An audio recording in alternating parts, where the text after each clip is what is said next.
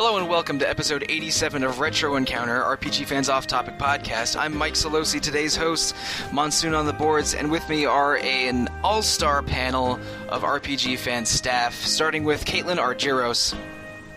Hi guys, Liam Cazzaro on the boards, and I like me some Xenoblade. Also, I say it differently, so tough. Talking about Xeno versus Xeno? Yes. Do you also say Xenogears? Yes. Do you also say Xenosaga? I say Xenosaga, but yes. Yeah, you missed I've never noticed this. And this until today.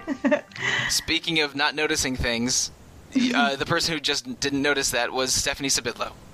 Hi, Canadian bacon here. What was it that you say you call Canadian bacon upstairs? Female bacon. Okay. Huh. You learn something new every day, I guess, or at least I did. And in addition to Caitlin and Steph, we have Peter Triesenberg. Hi, I have Fury on the boards. And one thing that the four of us have in common, besides working for RPG Fan, is that we love Xenoblade Chronicles, or Xenoblade Chronicles, the Wii RPG classic that is extremely critically acclaimed and also extremely long, and because of that 90-plus hour runtime, we could never have it as a regular play-in-1-month journal episode for Retro Encounter. So, as such, we decided... We all love Xenoblade, and we decided to have a standalone episode all about it. And, in fact, this episode has been in the works for a while. A bunch of people were interested in doing it, and we just now found the time and the right, space in the schedule to record it. So we all like Xenoblade Chronicles. Man, that's going to bother me all the entire episode. Just say it how you want to say it, and I'll say it how I want to say it. I don't know. Now I'm second-guessing everything. Debate of our time. I mean, technically, both is correct because of how that prefix can be pronounced. So it's really up to you. All right, sure. But anyway, I guess starting with you, Caitlin, how did you stumble upon this game? Like, did you know about it long before it came out in the U.S.? Was it a surprise to you? And what are just an abridged version of why you like it so much? Because I know that you've talked on many podcasts about how much you love Xenoblade. Yes, and I could just talk for hours about it, but I'll try not to.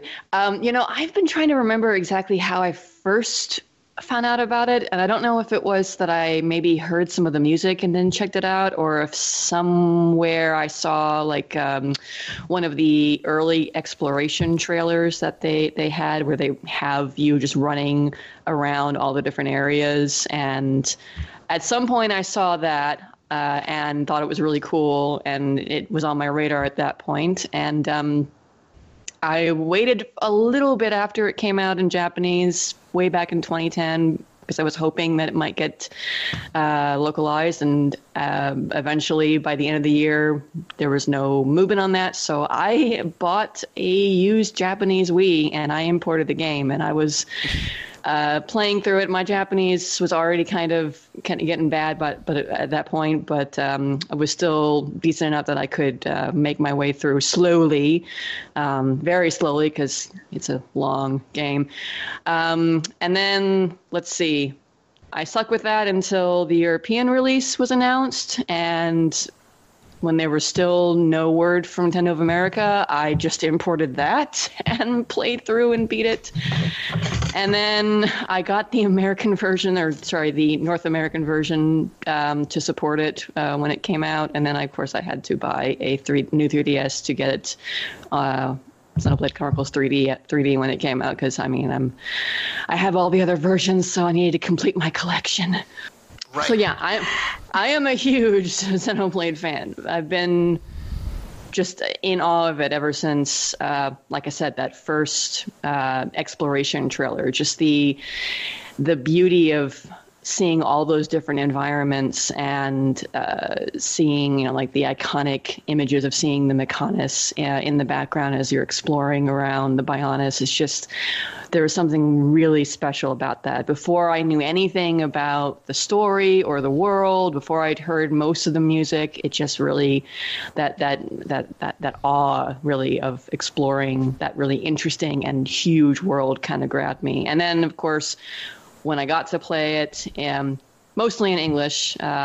I followed well enough in Japanese, but I had to, like I said, I moved slowly. I didn't actually beat it in Japanese because it took me so long to get through it. But then playing through the story, and oh my God, the story. It's a really good story. We'll talk about that later, but it's a sum of so many different great parts that really work together well. I mean, the gameplay is fun, the world is huge and interesting, the characters are great, the story is great, the music is amazing. So it's like the complete package. And I think one of the reasons why I love it so much is that I feel like this is a great example of how JRPGs are not dead. You can do a really good JRPG and it can be an amazing experience. And I really hope that Xenoblade Chronicles 2 when it comes out, hopefully still this year, if they're sticking to that. Hopefully to British voice acting. Yes, please. Oh my God, British voice actors are the best. That was amazing. I hope that it can continue and recapture that magic that the original had. And I mean, but we've seen that thus far. I think it's off to a good start, but we won't know until we get it. So that's my Xenoblade story, and I'm sticking to it. And you mentioned it, like being unsure of its release and getting multiple versions, and that concern was definitely justified for a while there, because it came out in 2010 in Japan, then the Europe localization in English came out in 2011, then it finally came out in North America in 2012, and for a while, and this is how I found out about Xenoblade, was for a while there was the website Operation Rainfall had a large ongoing petition to bring 3 Japan-only Wii games to other regions, and those were Xenoblade: The Last Story and that tower game that's kind of Pandora's Tower. Yeah, Pandora's Tower. That's it. And so I found that website and that petition, and then looked up all 3 of those games and sort of learned about them for the first time. And I was really, really interested in Xenoblade and Last Story, and less interested in Pandora's Tower, and ended up buying Xenoblade when it came out in North America first. I'm not quite at the fans level of Caitlin. I only played the North American localization on the Wii. But she's absolutely right. It's an RPG that does a lot of things amazingly well, and it's in many ways the total package. And it's my favorite Wii game. And it's not even close. But Peter, same question to you. Like, how did you discover Xenoblade, or first hear about it, and why do you like it? Well, like you, I followed the Operation Rainfall campaign. I sent in a couple letters to Nintendo. Actually, that was part of the shtick. Was they had like a letter written in I still don't know a lick of Japanese, but they had a letter written out that you could send in as part of the campaign. The only Japanese word I know is the character for heaven that goes on the back of Akuma's tunic after he lands a raging demon, and that's about it. That's the only word in Japanese I can read. But the first place I actually heard about the game was Nintendo Power magazine, because they had a little blurb on it when it was first announced as Minato Beginning of the World, the original title. And then it kind of dropped off the radar until the whole hullabaloo about it possibly not getting localized came out. I started paying attention to it. I think there was a Random Encounter episode on this very website where they talked with some overseas staff members just who had gotten a chance to play it, and they were just talking this game up, and it sounded amazing. Like this was like the next big step for JRPGs. It was like it took like some things that other games like FF12 had kind of pioneered, and took it to the next step, having this pseudo open world with real-time combat and kind of MMO quest design, but also having really interesting characters and a compelling narrative and this seriously like grand scope, this incredible world to explore.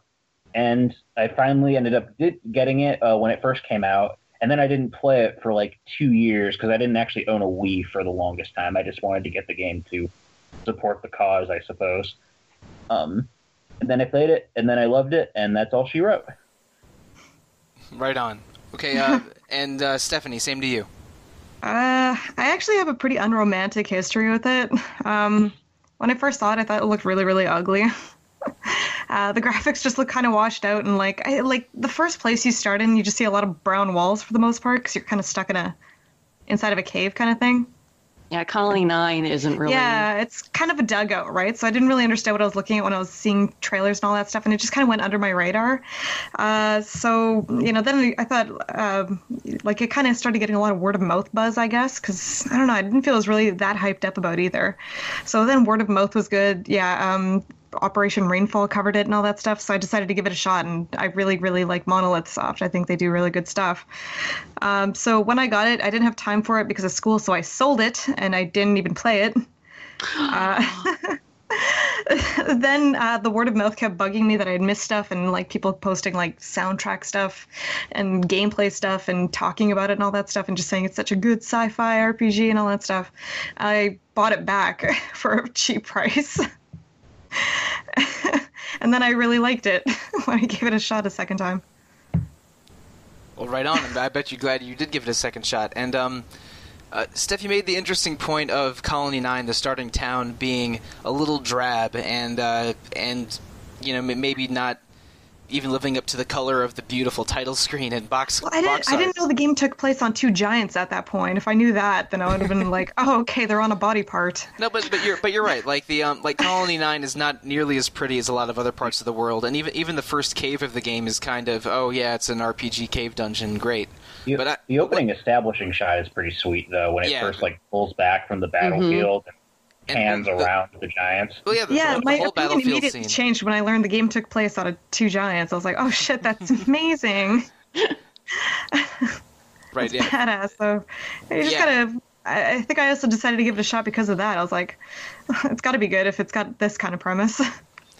Yeah, I was thinking the other night that, you have to start at Colony 9, but the fact that you get a crap ton of quests to begin with, and that's even when you have Colony 9 just at the basic 1-star level before you've unlocked more quests. There's a lot. I usually spend a lot of time just clearing those quests before I proceed with the story. And I love Colony 9, but it's I feel like once you get to Gower Plains, that's the magic moment when you realize the beauty of the world and the awesomeness of the exploration. And it can take a while to get there unless you speed through the main story. And that might actually be somewhat of a disservice to the game. I've seen people who got turned off by the stuff in Colony 9 and just never proceeded to continue the game. And I wonder if they would have been able to get to Gower Plains earlier, if that would have changed their minds. I hope it would have, because Gower Plains is amazing. Right, and our very own Josh Curry doesn't like Xenoblade for that exact reason. He never left Colony 9, and it's got a bit of a Dragon Age Inquisition thing going on, where it's a little too easy to get stuck in that first area, because there's so much stuff to do in there that if you have that itch to do as many side quests as possible before moving on, that can hinder your opinion of the game a little bit. But I'm 100% agreed with you. Gower Plains is when the game opens up and becomes awesome, mostly because Gower Plains is such a huge, beautiful area with amazing music. Mm-hmm. And there's always something interesting to look at too. And I think some people have said that Gower Plains is some of their favorite level. It has just the most going on with it. It's not quite my favorite level, but I think it's the first level that really... It's a good balance of things, though. Really pretty sights, a few super bosses. Yeah, that spider. A lot to take in, and it's the first really big expansive area. Yeah, and Triceratops. There's that the giant monkeys unmovable that live there. Rothbard, the giant monkey that you find in the herd area near the beginning is maybe the first super boss you can stumble across, unless you do a lot of crazy digging around Colony 9. But you're right. I think Gower Plains is the first area that really illustrates the strengths of Xenoblade in its vastness, its color, its music. The story's thrust starts getting better there. You get your third party member there, other than your third permanent party member there, I should say, and.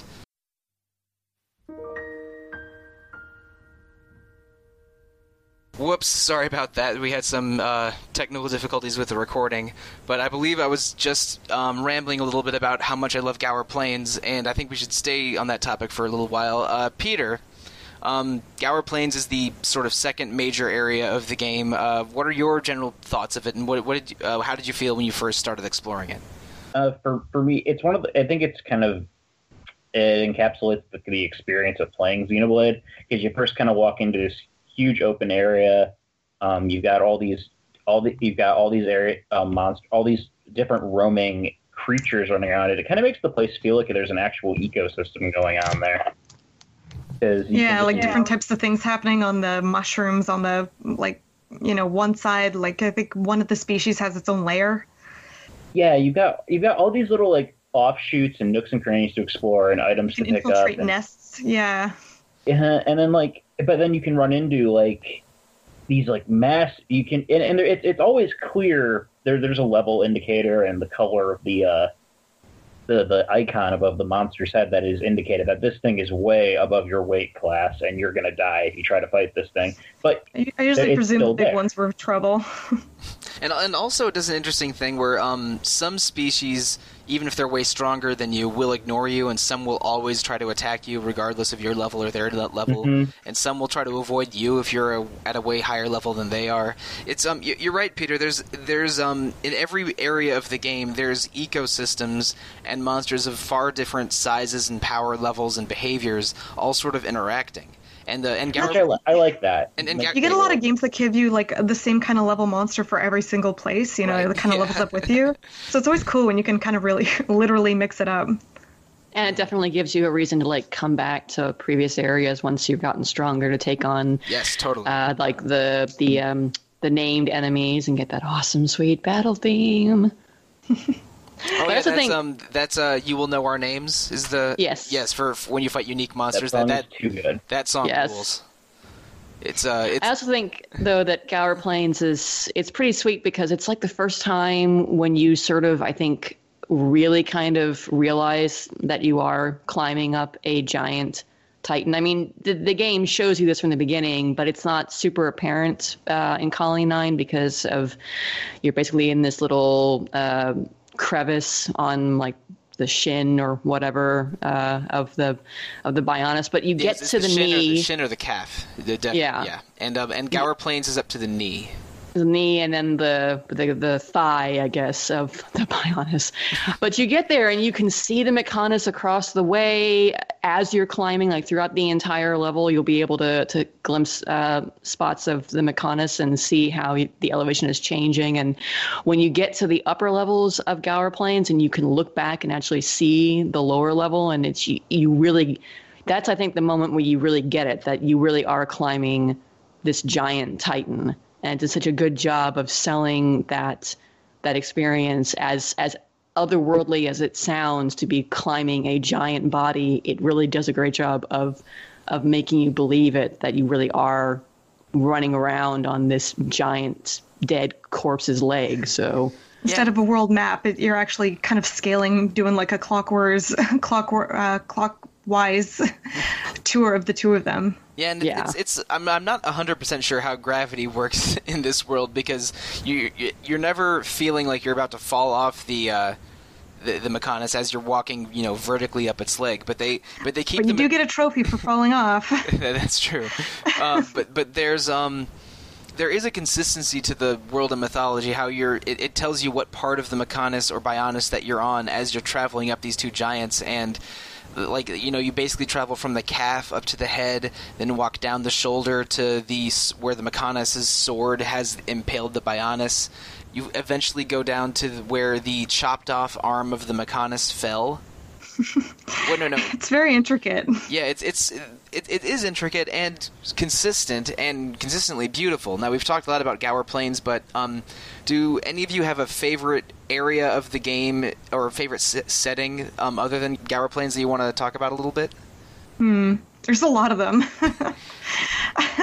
I know a few times I've just gone through the Ether Sea and just kind of wandered around for a little bit, even though not much is really happening. It's just a nice setting. The Aerith Sea. Aerith Sea, yeah. I have a list in front of me because it is kind of hard to remember all of them. Yeah, God, yeah, they're all very different. Yeah. There's just a lot of cool chill areas in that kind of Alchemoth area. It's just nice to look at. I really, really love Valak Mountain, the mountain that's on the shoulders and upper arm of the Bionis, because it's a really beautiful snowy area, and I have a weakness for snowy areas. They always have good music, too. Yeah, we did an episode all about them a while ago. And Valak Mountain is so crazy because they have like suspended like columns and pathways. It's like the geometry of that icy area is really, really crazy. And there's a really cool climactic boss fight near the end of it when you finally defeat the Iron Face Mechon. And really fun ice physics. Yes, the physics of that area are not easy to explain. But because like you're like walking along Mobius strips suspended over mountains and stuff, and there's and the ice tunnels aren't always easy to navigate. But it's really, really beautiful. Flying though, yeah. It's a really beautiful, chill area. I like Valak Mountain a lot. Caitlin, do you have a favorite area besides Gower Plains that you want to bring up? Well, some of my favorite areas are actually tied to the music that plays in them. I love Mechonis Field. Yeah. Because of that beautiful, I mean, that's like possibly my favorite piece of music on the soundtrack is the field of the Machini or the field of the machines. And that's a really cool level. I mean, it's obviously all mechanically themed, but that level. Got a bit of a sci-fi dystopian, like synthesized 80s Blade Runner kind of vibe to it. Yeah. That entire really cool. Field is just you climbing from the base of the Mechonis all the way up to like the core or the midsection of the Mechonis, and eventually you get to another favorite area of mine, which is Agniratha, which is I guess you would call it the capital city of the Mechonis. It's an abandoned capital, which makes it kind of creepy. But there's again this really beautiful piece of music that I believe I talked about on one of my very first episodes of Rhythm Encounter. That I just really loved so much. So, I mean, yeah, music is really important to me, and I tend to like attach myself to areas that have beautiful music. But I also agree with Stephanie that Aerith Sea is a jaw-droppingly beautiful, big, beautiful place to explore during both day and night. And that's one of the other, cool things about the game is having that day-night cycle and seeing how it changes the environment and the enemies that come out and what you can do. Like, I'm jumping ahead here, but I remember, I can't remember the name of the continent in Xenoblade X. It's sort of the ice. It's not ice. It's more like it's just. Sylvalum. Yes, Sylvalum. Thank you.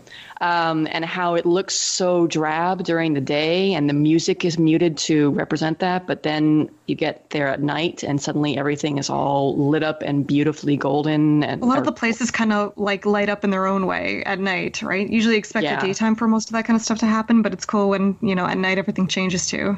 Yeah, and the music reflects it's not that. Just dark. The night version is a lot more active than the day version. So I mean, that's a cool thing. I'm glad that Xenoblade X kept that from the original as having that day-night cycle and having the world kind of change and look differently depending on what time of day you're there. So yeah.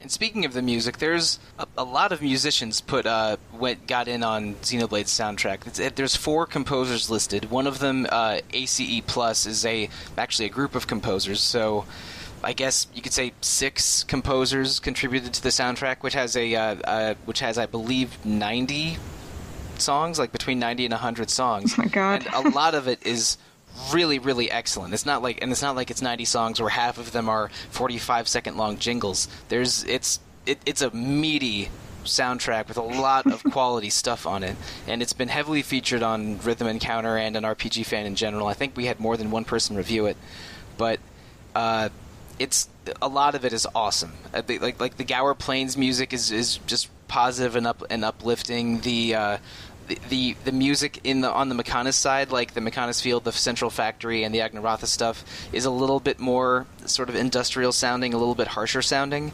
but still beautiful. It's an excellent soundtrack, and it's been on rotation on my various playlists for basically ever since I first experienced it. Yeah. And it does pretty well in a lot of its genres, too. Like, it can do a lot of the kind of fantasy stuff you see on Bionis. It does a lot of the kind of sci-fi sounds you see on the Mechonis. The battle tracks hit hard. Everything is just a pretty good piece. Except for Machna Woods. I don't like that place. I remember us talking about that. It bores me. The place you can get ambushed by T-Rexes. Yeah, Yes. the giant dinosaurs are cool and kind To very, of like, terrifying. And it sounds like a River Cruise kind of theme song. So, I mean, you'll see a T-Rex and you just got this really pleasant wood flute playing. It just doesn't work with me.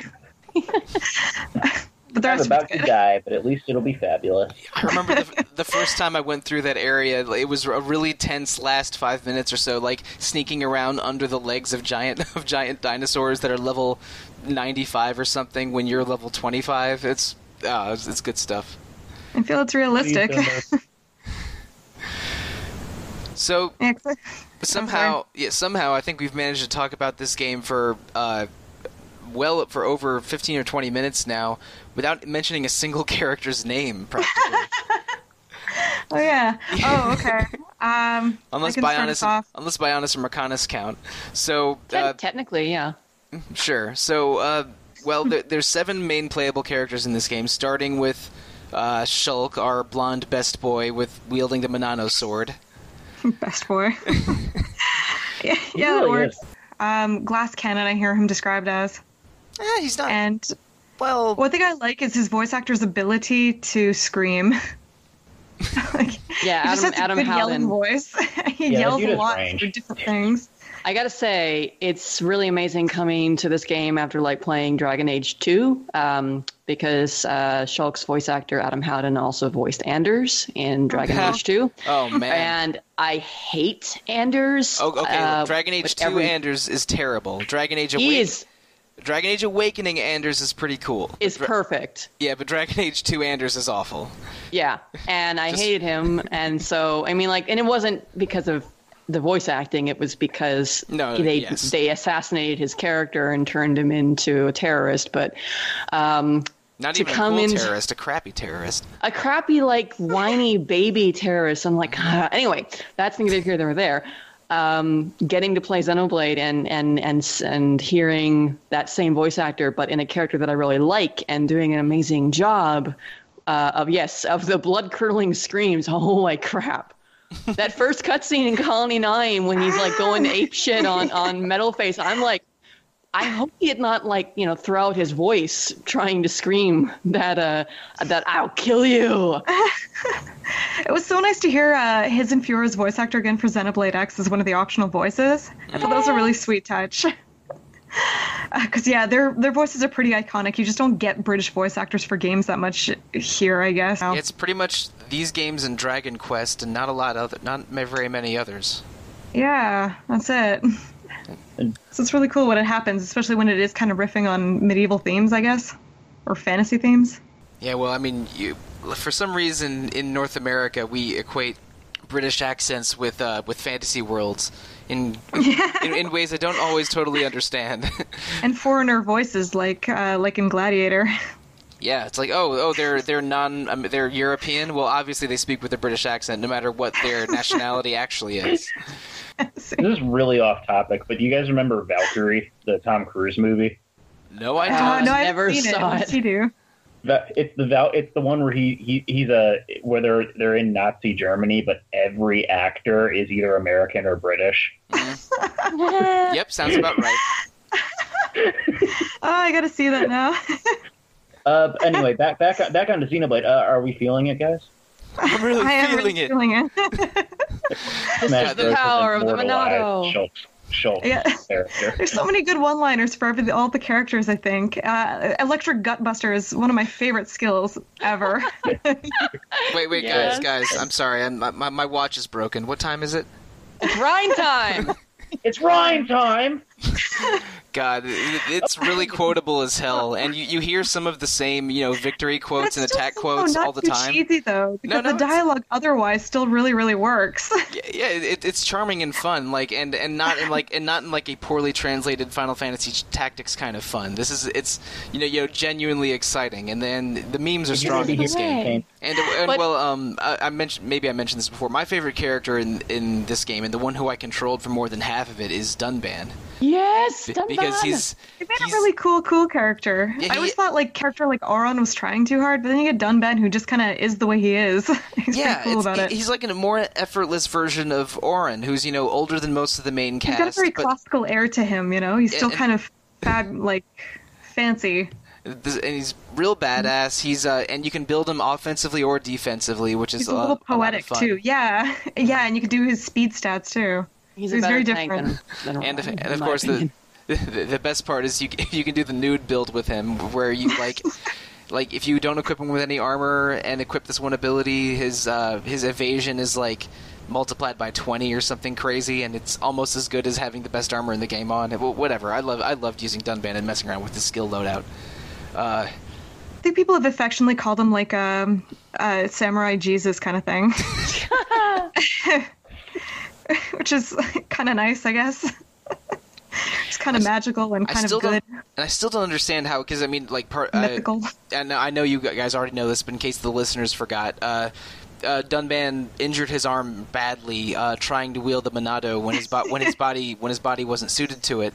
So when he joins your party, his right arm is in a sling, and he wields a katana with his off arm, with his left hand. And for the life of me, I still do not understand how he can effortlessly climb ladders and rock faces with one arm basically tied behind his back. Because he really grabs very tightly with his one good arm, and he can manage to keep his place while he moves his feet without keeping his other arm. And some truly amazing core strength and toe strength. And that means he's fighting the game with his less dominant hand, so that just adds another big layer to him. Badass, yes. Mm-hmm. Imagine going through all of college or something, but having to write with your offhand. And that's how badass Dunban is. He's very hard to hate. He does nothing wrong. No, he's a awesome. Good person. Sometimes they write them too good, but it's all right. Sadly, I can't think of anybody in Xenoblade X who's like that. So I always give that a big point to this game, is that the characters are all pretty likable. Mm-hmm. Even someone like Ricky, who's a mascot character, just somehow found a way to be kind of likable. That he's amazingly. Ricky was the guy I had on my team the most, other than Dunban, but that was mostly for gameplay reasons. He's a short mascot character, but he's got the most HP, and apparently that was just a last minute kind of gimmick they wanted to work in for him. Yeah, they were going to give him kind of moderate HP, but they said no, give him the most. Yeah, he has the most HP, and his skills are a lot of damage over time stuff, like fire and poison. Mm-hmm. Yeah. So if you just throw him as the third character on your team, he'll just never die and occasionally heal you and throw fire and poison everywhere. It's all right. Especially for people who don't want to use Sharla, because she's probably the worst gameplay-wise. Yeah. And she's the most boring to control by far. Oh, yeah. But, at least... I wouldn't say that. Shulk, well, but I kept Sharla in my party for most. I mean, you're one of those, Peter. When I first played the game... When I first played the game and I tried playing Sharla, I didn't like playing as her. But I started playing Final Fantasy XIV and I started playing maining healer characters. And then when I came back to play it again and I started playing Sharla, I liked playing her a lot more because I kind of understood the mentality of being the main healer character. But having said that, once you get the cast together, Sharla isn't actually needed that much I beat the final boss without her. I used Shulk, the seventh character, who I don't know if we want to spoil. Okay. Well, we should say right now we are going to spoil the hell out of this game, and if you have never played this game, we'll leave it at the end. You will. You should hold off on this podcast immediately. But we'll discuss the seventh character later. Okay. Yeah. But anyway, I didn't have Sharla. I didn't have a dedicated healer in my party for the final boss because I didn't need it. Shulk's light heal, once you buff it up enough, actually does, good healing, and it heals well and very quickly, right? Yeah, and you have an evasion tank like Dunban who doesn't get hit that much, and then Riki can background heal. What a cool idea, an evasion tank. Yeah, that was my party for most of the game, including the final boss. I would control Dunban and manage everybody like a tank, while Shulk did a lot of damage by attacking the sides and rear, and Ricky just would do his own thing out, whatever. You do you, Ricky, and that's how I beat most of the game, including the final boss. What was it though? But I do like what they say is that like Charlotte is good if you're just not really too sure about a fight and you don't really want to do the grind and you're kind of erring on the side of caution. You bring her and you'll be pretty safe. And by the end of the game, she can usually heal more. But at the same time, you can sub in other people to just kill people faster if you play just a bit smarter. It's actually a really cool balance, I think. And then we were talking about how Dunban can be an evasion tank or a more traditional offensive character, but you also have a more traditional tank in Ryan, who just is nothing but defense and taunts and boosts. And he's got good ways of keeping himself alive, I think. Yeah. A lot of damage mitigation on him. You could pitch a lot of different parties, but a lot of them pretty much work. So again, they found really cool rules for each of the party members. Yeah, and I like that, you have those one-off liners when you finish a battle where they all say something random, but you also have little chats between sets of 3 characters that are unique to that set of 3, where they're literally responding to each other. And a lot of them are funny or hilarious or if you have Ryan and Melia and Ricky, Melia will ask if she can pet Ricky, and Ricky's like, yeah, and then Ryan wants to, and Ricky's like, you're gonna pay me food, like biscuits or whatnot, 1 biscuit for each stroke, and I'm. Ricky, they have really weird blurbs to each other, and sometimes they're a little bit cheesy, but they're just the right amount of fun. Yeah, I love how really knows how to do that. Ricky's designated like the great warrior of his tribe, but is also a kind of a philanderer with 40 kids and a reputation for being lazy. And it's like, well, you're kind of great, Ricky, even though if your voice. But he is pretty grating. Good. Yeah. It's a little grating, but it works. It's actually kind of nice to get an older person doing a cute voice than it's usually a very high pitch voice. Mm-hmm. Yeah, his Japanese voice is more that what you'd expect. It's real squeaky Pikachu-esque. It still oddly worked. Mm-hmm.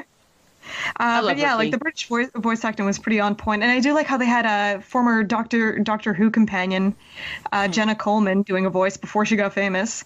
Before they looked at her and said she's way too pretty to stay behind a mic, and she moved on immediately to Doctor Who. But and how they kind of talk about her as having a posh voice because she's royalty and all that stuff. Right. Yeah, she voices Melia, I'm guessing. Yeah.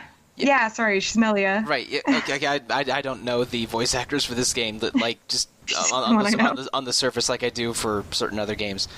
Melia, I find interesting because she's basically your offensive mage kind of character who can do a lot of stuff with her spells, but she's I think maybe the worst character to have as an AI, but extremely effective and fun and interesting as the player character.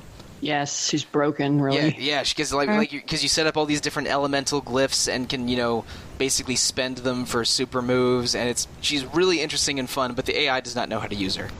The AI doesn't know, and her defenses are really crappy, so you do have to play her smart. But she can dish out, I think it's if you can one of the characters you can easily max out whatever most powerful attacks with, and every 11 seconds you can deal 3,000 damage or something, or even more. Yeah, but basically by quickly stacking and refreshing either fire or lightning. I'm not sure which. It would depending on different setups, but you can do the damage over time thing again and just make battles go that much faster. Yeah, she can deal the most damage or heal the most or defend the most depending on how you set up her skill loadout, and she's awesome. I really liked using Melia as the main, but only as the main character. Basically, if I was playing, and basically by the time I had 6 of the 7 main characters, it was either a Dunban tank game or me just blasting everything as Melia. Because I think Shulk is a little vanilla in terms of his moveset, even though he is powerful. Will anyone ever use Third Eye or that one where you sacrifice your HP?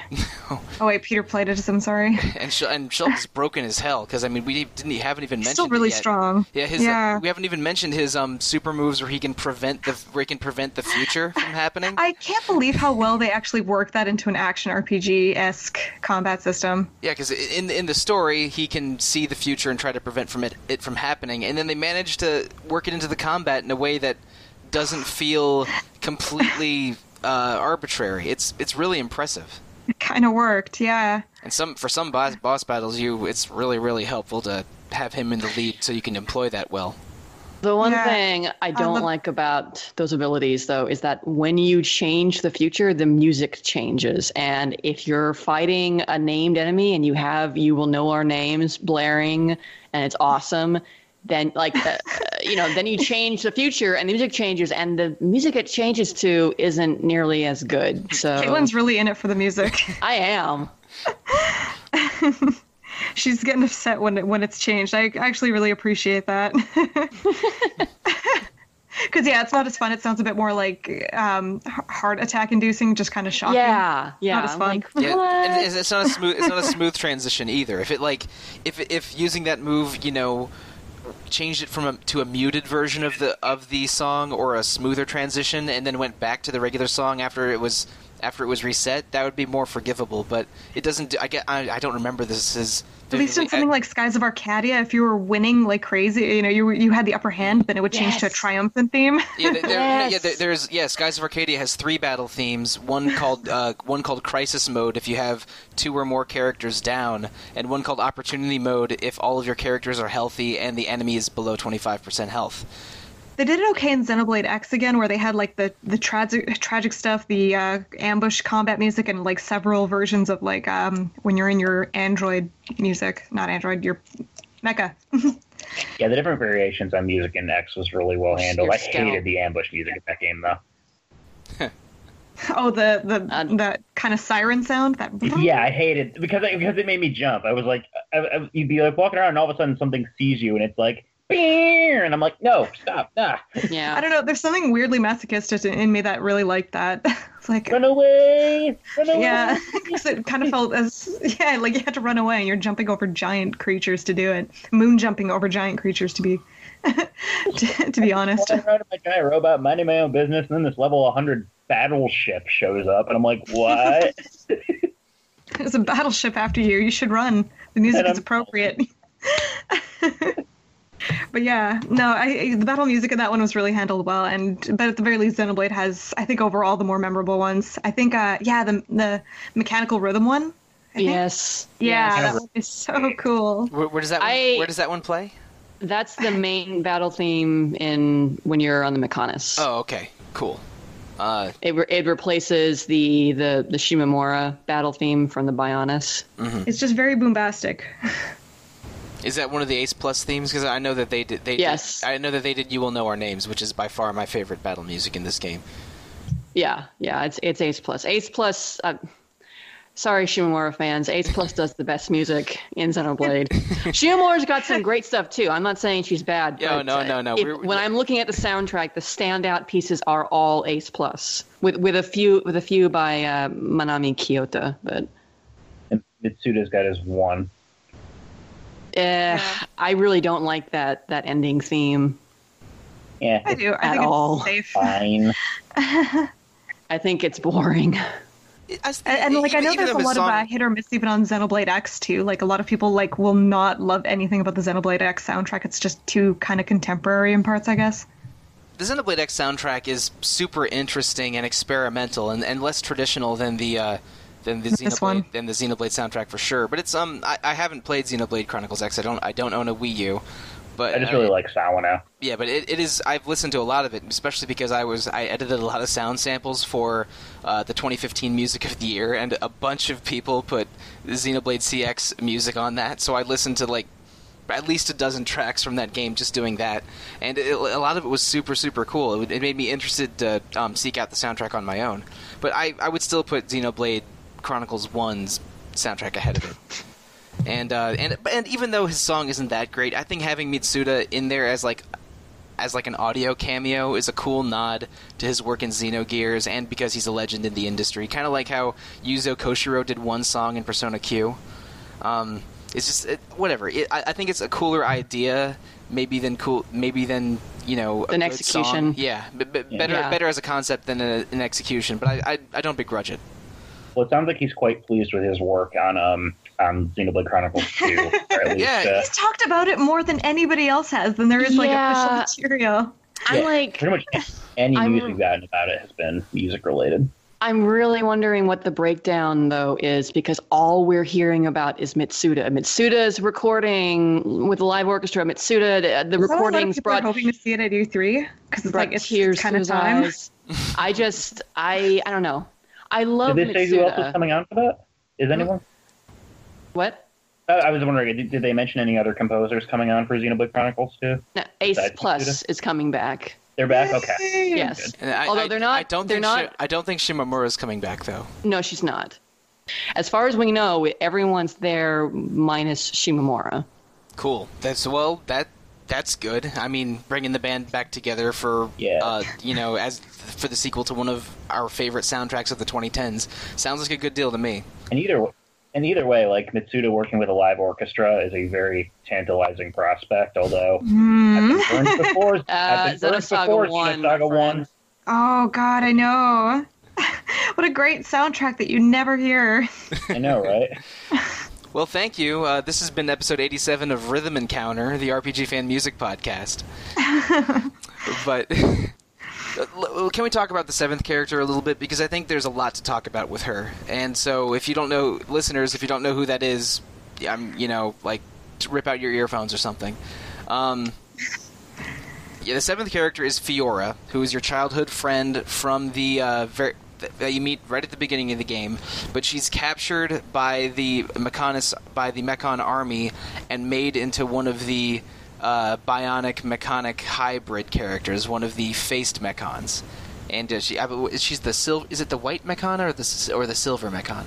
It's one of those. Well, I mean, her name is like Face Nemesis or whatnot, if that's what you mean. All right. Well, I didn't know the official name, but she's white or silver, but eventually you free her from the Mechon armor, and she joins you as sort of a cyborg, part human, part Mechon for the latter half of the game on the Fallen Arm, and we didn't talk about the Fallen Arm much, but the Fallen Arm is beautiful because it's really the organic. That's probably the big surprise in that game. I think one of the big twists that game. First off, it's one of the biggest twists, right up there with the early game twist of the iron-faced Mechon being Dunban's old buddy, and the big end game twist Metal of... Face. They throw a lot of twists at you in that little short period of time, and I think that's when the game gets really interesting. Some people do say it's a slow burn, but I think it's around then when a lot of people really start to jump on the bandwagon. It gets really wild at the end. When twists happen, they're all pretty insane. But the biggest one is probably... you meet a cyborg version of your best friend, and you're able to revive her somewhat, and she joins you as some kind of crazy robot lady with blades and guns, and is crazy awesome and capable of... She may or may not be one of the best characters as well, so it's kind of like a really cool best for last kind of deal. Yeah, there's a bunch of ways to set up her damage, and she can deal just disgusting amounts of damage. Disgusting amounts. And she doesn't have to equip a Mechon weapon to hit Mechons, which is nice. Because that's one annoying thing. If you're fighting in an area where there's a lot of robot enemies, you have to equip a special weapon that can pierce their armor, which is... Or you have to use Shulk's Monado ability. The Monado, he has powers that allow him to temporarily deal a lot of damage to them, but that can get a little annoying. Character powers. But Cyborg Fiora or Mechon Fiora is real awesome. I still think weird. Is she just a head at that point? I think. Well, okay. Spoilers for the end of the game. Her memories and head and heart seem to all to be working, but the Mechon doctor that treats her says that she won't be able to live in that state for much longer, and somehow they're able to revert her back to a full human for the ending cutscene of the game. Apparently that got cut out of the cutting room floor. There was a legit reason behind it, but they just couldn't squeeze it in. Oh, okay. Well, I think you could explain that by what Shulk does at the end of the game, because another spoiler alert, he basically recreates the world the way he wants it. He would definitely have had the power to make her human again. So so it's that and not a medical procedure. Okay. The doctor does talk about attempting to restore her, but it might not work. I think that was before the end game, though. Oh, no. The details are dubious, but I mean, this is a world with fantasy and sci-fi elements. You just say the thing happened, and I think you kind of get the gist. By that point, you're just like, okay, we are in full JRPG plot mode. Let's go. Yeah. No, allegedly, I think one of the reasons I read in somebody translated official guidebook materials or something is that you can restore people in Alchemoth technology or something. Maybe it's all very vague. It's super weird. Yeah, but again, you could just say whatever and it'd probably be right. Okay, so but getting back to like the overarching plot of Right. the game, there's like plot twists up the wazoo. Every major cutscene has this. I mean, and speaking of the cutscenes, I think they did a really good job with the cinematography of the cutscenes and how The they're graphics weren't very good, but they did a lot of good things with what they had. yeah, Like yeah. the faces Yeah, moved sure. very well. All the like the cutscenes it's- weren't boring. There's a lot of exciting movement happening and a lot of very exciting cutscenes. Yeah, it's visually striking and beautiful without being an HD game, which is remarkable. Yeah, which is like if they did do an HD remake, holy crap, look out, Final Fantasy. And like it's cool how they visualize, Shulk having a vision too. So like they work a lot with that material. Yeah. But I think like once you get to the end game and you understand what's really going on with the world and the characters and like who Zanza really is. I mean, like I remember that cutscene right after you finish fighting Aegol and his gigantic mechon in the heart of Nokonis. That sort of that revelation was kind of mind blowing in a sense. I think the Zanza switch is way harder to predict than the Metal Face Mechon or Fiora. Yeah, definitely. And it's I didn't get that at all. He seemed almost like he seemed like a very harmless, positive NPC that you meet in the first hour of the game, and he ends up being like the lieutenant for the game's ultimate antagonist, and also the member of a race of giants from Dixon. Yeah, Dixon, not Zanza. Oh, I'm sorry, I'm mixing people up now. But you were right. He is like lieutenant of the bad guy, and he actually is a giant. So. A member of a race of giants that's only alluded to and never actually shown until near the end of the game. But he appears. Yeah, they drop a lot of like interesting location bits about giants living on there. Mm-hmm. Like there's a giant kitchen table, I think, in Prison Island. Right. Like there's a lot of giant-sized items inside of Prison Island, which I always thought was really cool. But even Tethra Cave, if you follow like a whole bunch of chain of side quests, you reveal that there's a whole bunch of giants who worship stuff in there too. Like it's very weird. They were obviously a race from an older cycle of.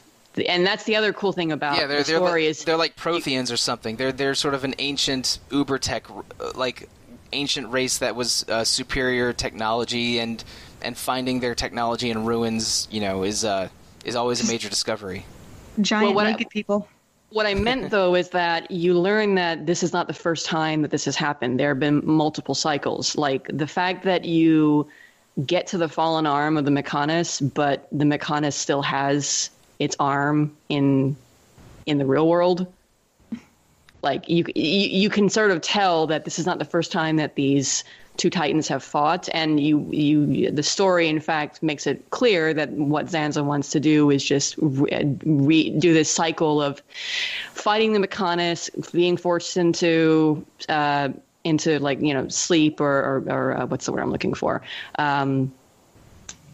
Being forced to retreat and to hibernate and regain his strength, and then when the time is right, reaping everything in order to revive himself and do it all over again.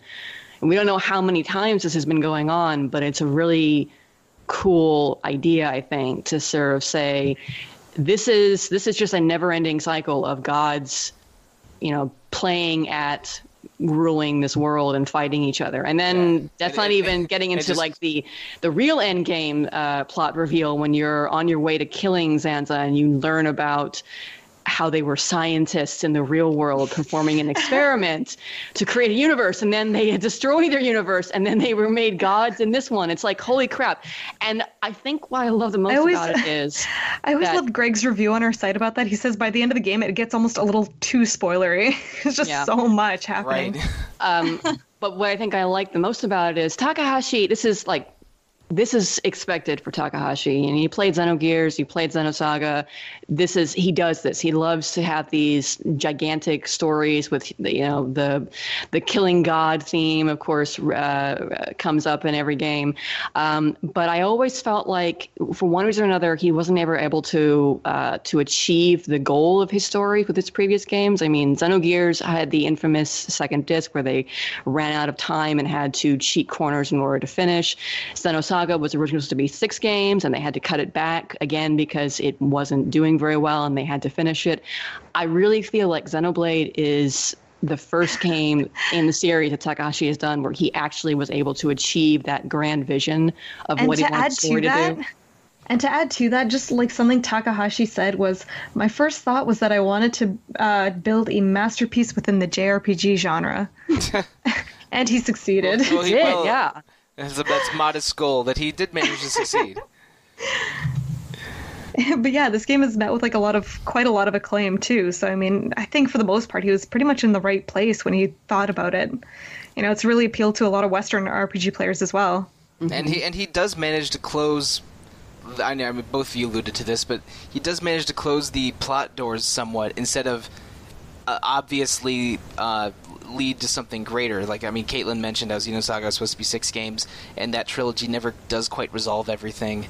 But Xenoblade Chronicles is self-contained, and in a satisfying way, and but still has the opportunity for sequels, because you could always just imagine, oh yeah, this is this sequel is tens of thousands of years ago with a part of a different cycle of destroying and remaking that Zanza has been doing for eons, which is a convenient plot device, I guess, but pulled off really well in this game. And I mean, we are getting a Xenoblade 2 and already got some kind of an alt Xenoblade game a few years ago. The bar is set pretty high for Xenoblade 2 to sort of match what the original did, and I mean, we'll see if it does. I'm personally very curious of, it's literally Xenoblade Chronicles 2, so we're all wondering what the connection is, if there's even a connection. I mean, we've seen similar enemies and whatnot, so I'm wondering if it takes place in the same world, if it takes place however many years after the end of the original game, or if it's going to be more like Xenoblade X, where you still have the Nopon and similar characters, but it's more of a thematic connection as opposed to a story one. So very excited to learn more details about what exactly is going on in Xenoblade 2. And that the sword that you see on the cover or the key art that we have for Xenoblade 2 is Monado-like. But yes. We're not 100% sure exactly what it is or what's going on. And what a cool name for a sword, too. The Monado. Yeah. Just something you just can't say without doing that wonderful British accent. This is the Monado's power indeed. So anyway, yeah, Monado. Fun word to say, right? Especially with a British accent. The Monado. Monado. Yeah, because you're so wonderfully dramatic with it. We really wish we should have had Grieg or Alana on this podcast so they could say it properly. Should be very upset at us. Oh man, we should have, yeah. And we should have kidnapped Steven so he could tell us about how we will feel the suffering of the Emperor and Fiora. It's a very quotable game. It really is. The dialogue and characters are so likable, and the mythology and the story are so cool that even though it's 90 hours long, I was invested for all those 90 hours. And the only time I was... It does good with its quests, too. Like, the named NPCs usually have pretty interesting quests and really interesting little plots and amusing little witty dialogues. And the non-NPCs, you just instantly finish their quests, so it's just a win-win. And Peter mentioned that there's sort of an MMO style of quests in this game, and he's absolutely right. There's 5 big city areas, and each one of them has dozens and dozens of small quests to perform, and some of them get really interesting, like... there's an early boss who's the bronze-faced mechon named Zord, who's this dude that this big robot that fights with a giant hammer. And later in the game, in Colony 9, there's a side quest where you meet a girl and you help her restore her father's smithing business, and you realize that her father was the human Zord that was captured in the battle at the beginning of the game. Yeah. And that's a pretty cool, intense callback in the second half of the game back to one of the early memorable bosses. And there's a ton of cool plot details in the game that hidden in these side quests that go some real surprising directions. And then, later on, you have to... You have to rebuild Colony 6, and you actually get to make decisions about how the colony develops, and you help bring people to the colony and then do quests for them. And it's just that was a really cool little thing that they didn't have to do. They didn't have to sort of create that that colony building aspect, but they did, and it's kind of a neat little side thing that you can come back to and do. And near the end of the game, when the High Entia city's destroyed, some of the side quests that you could have performed earlier are no longer present, and some of the ones that you resolved will have differences in the world state of the destroyed version of the city. There's like a lot of cool, quests that kind of take you in a reference to somewhere. Like someone's doing research on, like sacrificial altars or whatever, and you go to that one and there's a giant spider there. Like, there's just a lot of weird stories kind of weaved in throughout the world as well. Yeah, and if you do every single side quest and build up your reputation in every single town to the max, you will play this game for 190 hours and not just 90 hours. Or like I like how even Mechon have like people problems too, where it's like a husband and a wife machine, are getting along too good. Oh yeah. The nice thing too is like the filler quests, like the crap ones, where it's like, go kill 10 crabs or whatever. Those you don't have to return to the quest givers. You can kind of do them while you're playing the game naturally, and that's such a nice touch. Yeah, some of the more story-focused ones do have you go back to the quest givers, but a lot of them do, cut out a lot of the excess fat of that we're used to in very questy, checklisty games where you are always going back and forth between hubs and field areas. And Xenoblade, there's a lot of them, but they do these side quests really, really well for the most part. Yeah, and I think, it can be overwhelming, especially with the non-named NPCs that give you the filler quests, the kill X amount of monsters, or the ones I really hate, which are the collect items from the drops, because that can take forever sometimes if you need a specific one.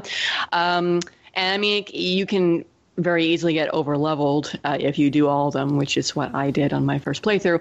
But I really think the reason why I still love them and love doing them is because they send you out in the world and you're exploring the world and killing fun monsters while you're doing it. And I think that that's kind of I don't want to say a good way, but it's an acceptable way to have filler quests is if you tie it into something that's already fun in the game, like exploring the world and fighting the enemies. And these side quests, and I cannot state how many of them are because there are so many. Like a big helpful part is that the basic gameplay loop of combat and exploring, and these environments are so cool and so and have so many nooks and crannies. It would be a lot less forgivable if the basics of gameplay weren't fun. And and the combat and the moving around in this game is fun, and there is there's fast travel that you can do, which is helpful, very helpful. Oh god, yes. If there were fewer fast travel options or none, then F these side quests. But that fortunately they made it very convenient, at least. Yeah, that was good.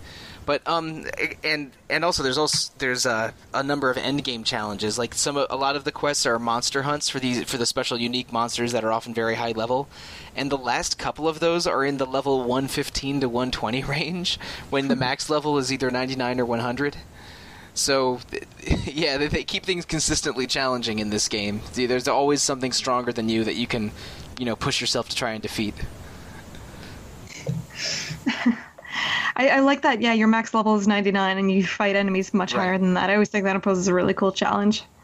Yeah, isn't the strongest monster in the game like 120 or something, or am I exaggerating it? I think so. Yeah, but a right setup, you can actually, you can afford something. Yeah, you have to use good gems, and Dunban can be very helpful as an evasion tank there, so... I finished the game in the low 80s in levels, but I know that there was just a terrifying amount of stuff I still could be doing. Terrifying amount. In a good way, though. But I guess this connects to something else. Do you think this game is too long? Like, do you think it would be improved by either just speeding up the level curve or making some areas shorter so that it would be just a little bit less dense and less vast? Because we're all adults. We don't always have time for 100-hour JRPGs anymore, like we did when we were younger. And part of the reason I didn't play this game right when it came out, I bought it right when it came out, but I didn't play it until I think 2014 or 2015 because when people say it's going to be a long game, it's a bit daunting. Yeah, exactly. It's daunting and intimidating, and I don't know if I want to make a commitment to a 90-hour game that I'm not sure I'll love. Like I jumped into Persona 5 immediately because I've been thirsting for that game for years and already knew I would like it basically. But for Xenoblade, I was less certain. and I didn't. It's the first game with the word Xeno in the title I've actually beaten, even though I put a lot of hard time into Xenogears in the first Xenosaga. So, do you think it would be an improvement if Xenoblade Chronicles was a little shorter? I don't think I would want the story or the world itself to be shorter or smaller. I think that it could be improved by simply reducing the number of throwaway side quests, because there's the NPC, the named NPC quests are great, and I love fighting the unique monsters, but the everything else, it is kind of throwaway. And like I said, if you do it, you wind up over leveled for the main story content for any area that you're in. So one way they could have, maybe trimmed the fat is to have fewer of those quests, which would make the game not be as big of a slog at times, and also would ensure that you're not winding up overpowered for the area and then cheesing bosses and whatnot. So. But I mean, I don't know that I would really want any cuts to the story or to the areas themselves. So maybe trimming the fat wouldn't be a bad idea as long as the story beats and the areas themselves weren't compromised. Yeah, at least that's my opinion anyway. I basically agree. Like, if I were to think about making cuts to this game, I wouldn't sure where I would cut anything. Because I'd probably just make the gameplay a bit tighter or a bit faster. That's about it. Like, if you're running, they could have a way to hit a better max than the one that you get with skill gems and all that kind of stuff. Like, just let me walk faster. Right, 'cause there's a lot of walking and jogging in this game. But yeah, no, for the most part, I think I'd just do gameplay tweaks to kind of speed it up. Because I think when you get into a game like this, you might be spending quite a few hours with it. If the game's got a long story to tell, then so be it. I guess like games like Persona or Skyrim kind of do. So that you're in for a bit of a ride. If you can't play it because of a time limit, that's I guess your thing. But same thing, you don't want to get this too short, yada, yada, yada. And you're talking about the speed of the battle system. There's also one thing I want to just address that we haven't mentioned yet is how there's no magic resource in this game. There's not like an MP or an SP or a TP that you're always trying to keep up to use your skills. Everything's run on cooldowns. And that's interesting. It means that you can use your cool skills basically whenever you want and set up combos between skills easily.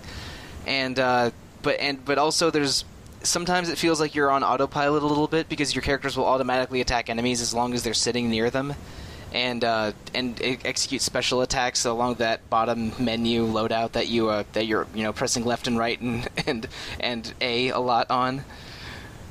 But it was interesting to me because I'm used to playing RPGs that have some kind of magic resource that I'm always dealing with. Yeah, no, I like the games that get rid of it. I feel it creates a more interesting battle system. I hate having the MP manage too. Right. So no, I kind of like that this one is based on cooldowns. I just wish they were a bit faster. Yeah, because we played Tales of the Abyss a little while ago on Retro Encounter, and I was running out of TP all the time in that game. It was basically very the opposite problem. Yeah, this is the opposite. Or you have it and battles go by too quickly in that you're always running out of MP because you're always using special attacks. I don't know. But yeah, no, I think it's actually a pretty clever battle system. Like, I like how there's a lot of emphasis on it is. On teamwork. On teamwork certainly, and kind of inflicting different status. And the MMO-ish nature of it has Xenoblade get compared to Final Fantasy XII fairly often, and in a good way, because Final Fantasy XII also has open, interesting environments and a really interesting action battle system, but. What someone mentioned to me in another podcast, it might have been you, Peter, that Xenoblade was like a more improved version of FF12. I think that's been Rob's line. Came out. You're right. No, it was Rob Steinman in a different. But it's a fair comparison, I think, because I think Xenoblade builds on a lot of stuff that 12 pioneered, in terms of just the direction of a lot of these of more recent JRPGs, and it's a trend we've seen continue. FF15 is basically kind of continuing in the tradition of 12 and Xenoblade. Cool. I definitely want to go back to FF12 too. So like, seeing I've kind of had a really good time with Xenoblade, Right. I kind of want to go back to Final Fantasy 12. Funny enough, see if I can Yeah, that one's appreciate it. super, differently. right. And you'll have a chance very Yeah. soon. Yeah, and Yeah, it'll be at the slightly more HDR. At the time of recording this, the FF12 remake is not out yet, but I think it is coming out around the time we're supposed to post this. I'd have to check. I'd have to double check In schedules. July. I July think. 11th. Okay, never mind. This is then. Yeah, this is coming out first. But It's here, crowd July. so yeah, we'll be able to play the proto Xenoblade battle system. in Yeah, I'm going to be streaming it for the site for Cool. sure.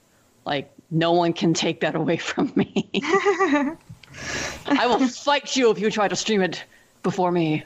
I would not get in the way, but I will make the most glorious graphic I can. Yes, I know you will. I look forward to it. Especially You know, because if- they gave us such good new artwork for the game, too. Oh, that art is sick. So good. If Xenoblade 2 is successful, maybe we could see a Switch port of Xenoblade 1 in the future. Because I that think that, everybody wants that. I want would that. I would get will- me to replay it. I will settle for them just giving us access to the Wii U's Virtual Console library and Sure. getting Xenoblade that way. But yeah, I mean, come on, do it, please. Like, if you see the way that this game runs, and we disclaimer: we do not encourage this. But if you've seen, you're talking about a PC emulator for Wii. yeah. Mhm. But I mean, like, I don't do that. My computer's nowhere near powerful enough, and besides, I find playing off my TV a lot more comfortable. But when you see those screenshots, and it's not like there's not like they're doing much in the way of like, oh, they put in all new assets. No, it's just upping the resolution, which they could totally manage on the Switch, even as underpowered as it is compared to, like, say, the PS4 and the Xbox One. So do it, Nintendo, please! Yeah, even the minor buff that the Wii U afforded Wii games was noticeable, like for games like Mario Galaxy and Skyward Sword. So I've- Xenoblade on there would be great.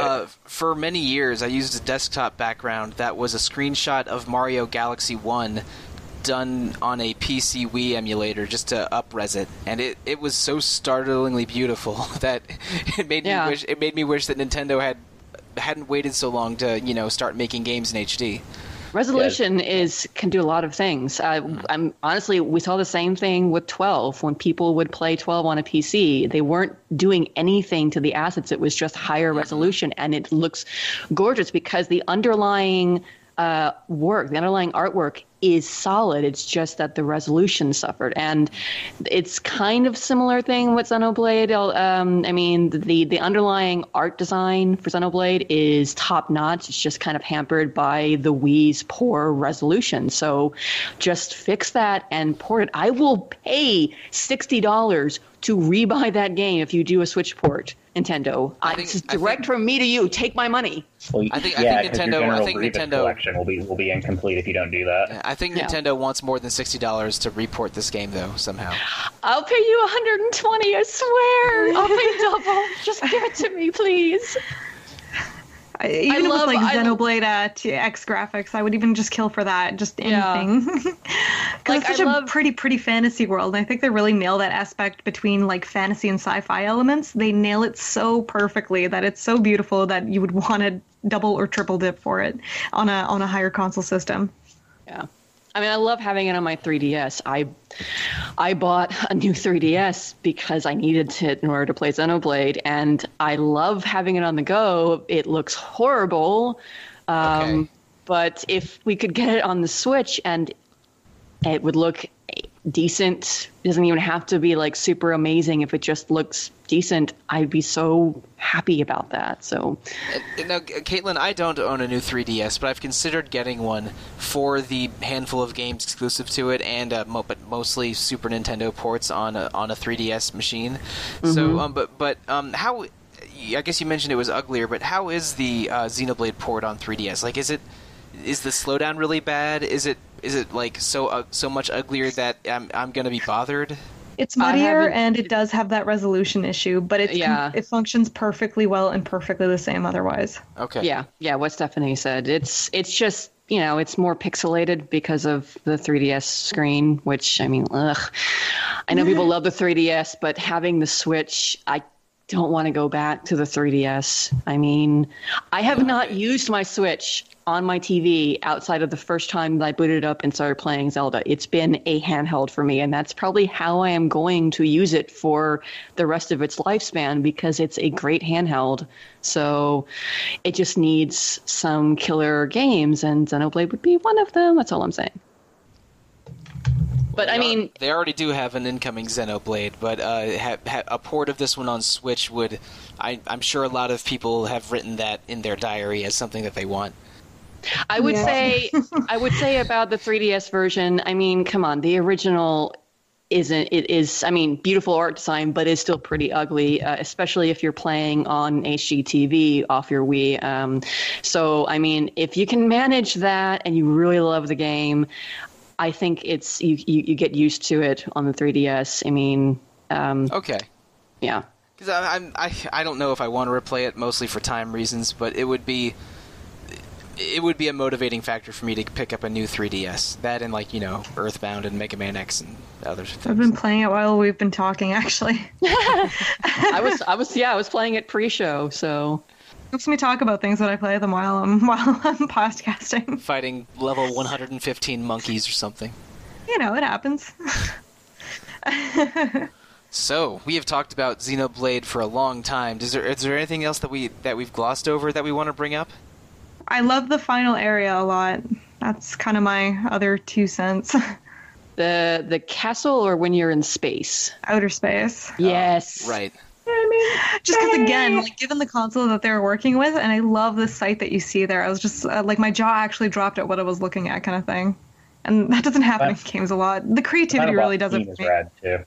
Sorry? The final boss theme is rad, too. The music. Yes. That fight is so good. Oh, yes. I don't really care much for the Hyantia C plot, where it's they got a whole bunch of family drama going on. Oh, right. Yeah, that's, I guess, the most political part of this game. But it's It's just kind of oddly long for something that ends in tears anyway. Callian. He was dreamy. He wasn't he? Sure, yeah. Yeah, he was lovely. And then they took him away.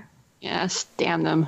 Cool detail is you can see Colony 9 from Colony 6. Yes. Right, yeah. It's a very tiny muddy texture, but it's totally there. So I always thought that was cool. I always thought the fact that Valak Mountain takes place on a drop down cold elbow, because it's the one thing that's isolated in the middle of the air on these two giants. Right, yeah. The back is the hottest place and where the jungle is. So I think little details like that are really clever. Was it the back or the chest? Where the jungle is? The jungle's on the back. It's in the back. You don't go to the chest. Right. Huh. Speaking of gravity, I don't think that gravity would work in your favor on the chest. I would also, yeah, that's true, actually. I would also kill for them to make that one extra playable place apparently available in the future iteration of the game. Even if it's just as, a kind of plotless kind of playground where you can just battle against high-level enemies. It looks so cool when they hacked it and showed what the area looked like. Where was it located and what was it like? I haven't heard of this before. The shoulder, I think. Shoulder, yeah. The other shoulder, not the one opposite of Valak Mountain. Huh. Yeah, there's apparently a lot of allusions to it too, like how weird that kind of pocket around going from a swamp to the back is. They kind of talk about how it's just kind of a weird transition between certain scenes. Oh no, sorry, Aerith Sea from the forest, where it's a weird kind of magical spit thing. And a lot of people say you would have actually gone on the shoulder and to the back of the Aerith Sea. People going into the logistics of traveling up the Bionis. And that's interesting because it totally works for this game. Yeah. But yeah, so there's a whole big thing about it, and people have hacked it and shown the playfield, and it's just really, really cool too. They even got unique assets and everything. Interesting. Nice. I'm gonna have to look this up. Yeah, I will too. So, okay. Do you guys think we'll see the Nopon in future games? Who does a really big look at it. So, what was you saying, Peter, about the Nopon?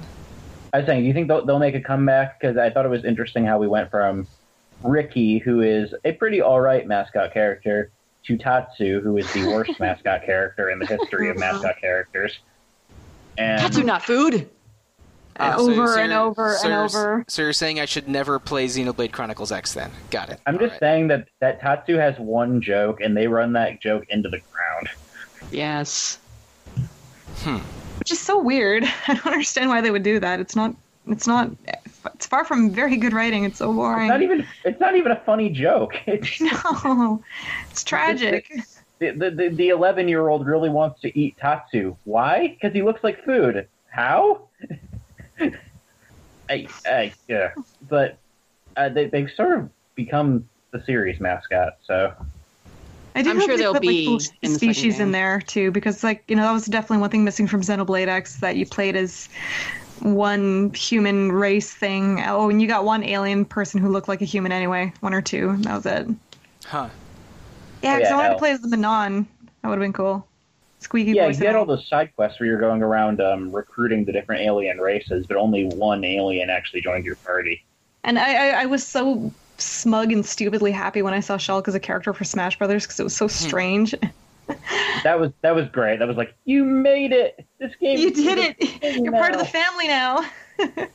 And what, Ryan and Dunban show up for, or is it Ricky and Dunban And, show up for his final Smash? Yeah, and it's the greatest. The Bionic stage. Metal Face is a stage hazard. It's rad. Shulk is the best. I am super glad that Nintendo has embraced this IP, and that Nintendo of America has embraced it too, giving us Xenoblade X. And I mean, we already know we're getting Xenoblade 2 and possibly this year even. And I'm like, oh my god! Like, It's a good time to be a fan of this surprisingly up and coming RPG series. Then, yeah. I'm amazed that, from going from where we were in 2010 when Nintendo of America was uninterested. I mean, it was like, we have no plans, to this where they're full on supporting it, and confirming it's getting localized the day that it was announced. I mean, it's good times. And with that, I think it's about time that we close the door on Xenoblade Chronicles. Thank you so much, listeners, for staying with us for a podcast that got a little long, but this game's a little long, so it merited all that discussion. Coming soon on Retro Encounter, we're going to have more Dragon Quest V episodes and a special episode about the 7th Saga that Rob Fenner and I recorded. Next month, we're going to have a couple episodes about the Super Nintendo classic Earthbound, and I think we're finally going to do a Danganronpa 2 episode, I think. Peter, are we ready for that one yet? Because we've been ready for it. We've just been waiting on Josh. So. All right, well, we'll see if that one gets made or not, but that will probably come next month if the stars align. If you, the listeners, want to email us, the best way to do so is to email retro@rpgfan.com, or let your thoughts be known on the RPG Fan Facebook page or the rpgfan.com forums. There's also rpgfancom on Twitter. Review us on iTunes and other podcast listening venues to leave feedback. We read everything that's directed at us, so please send us messages in one of those many ways. So, starting with Stephanie, what's the best way for listeners to reach you? Oh, I am through social media, basically, since I help do all the commentary and a lot of the posts. But if you want to reach me personally, I'm Dice on the Boards and at Dice SMS on Twitter as well. All right, and Caitlin? I am Leon Gazzaro on the boards, and the same on Twitter, and that's Leon_Gazzaro, because I'm weird, so. And last, Peter. I'm at I Have Fury on Twitter. I Have Fury on the boards. You can email me, PeterT@rpgfan.com. Right on. And I am at The Real Monsoon on Twitter, Monsoon on the boards, and yeah, I guess that about does it. We were really feeling it. But it is now Rhine time. Yes, and we must go. Bye, everybody.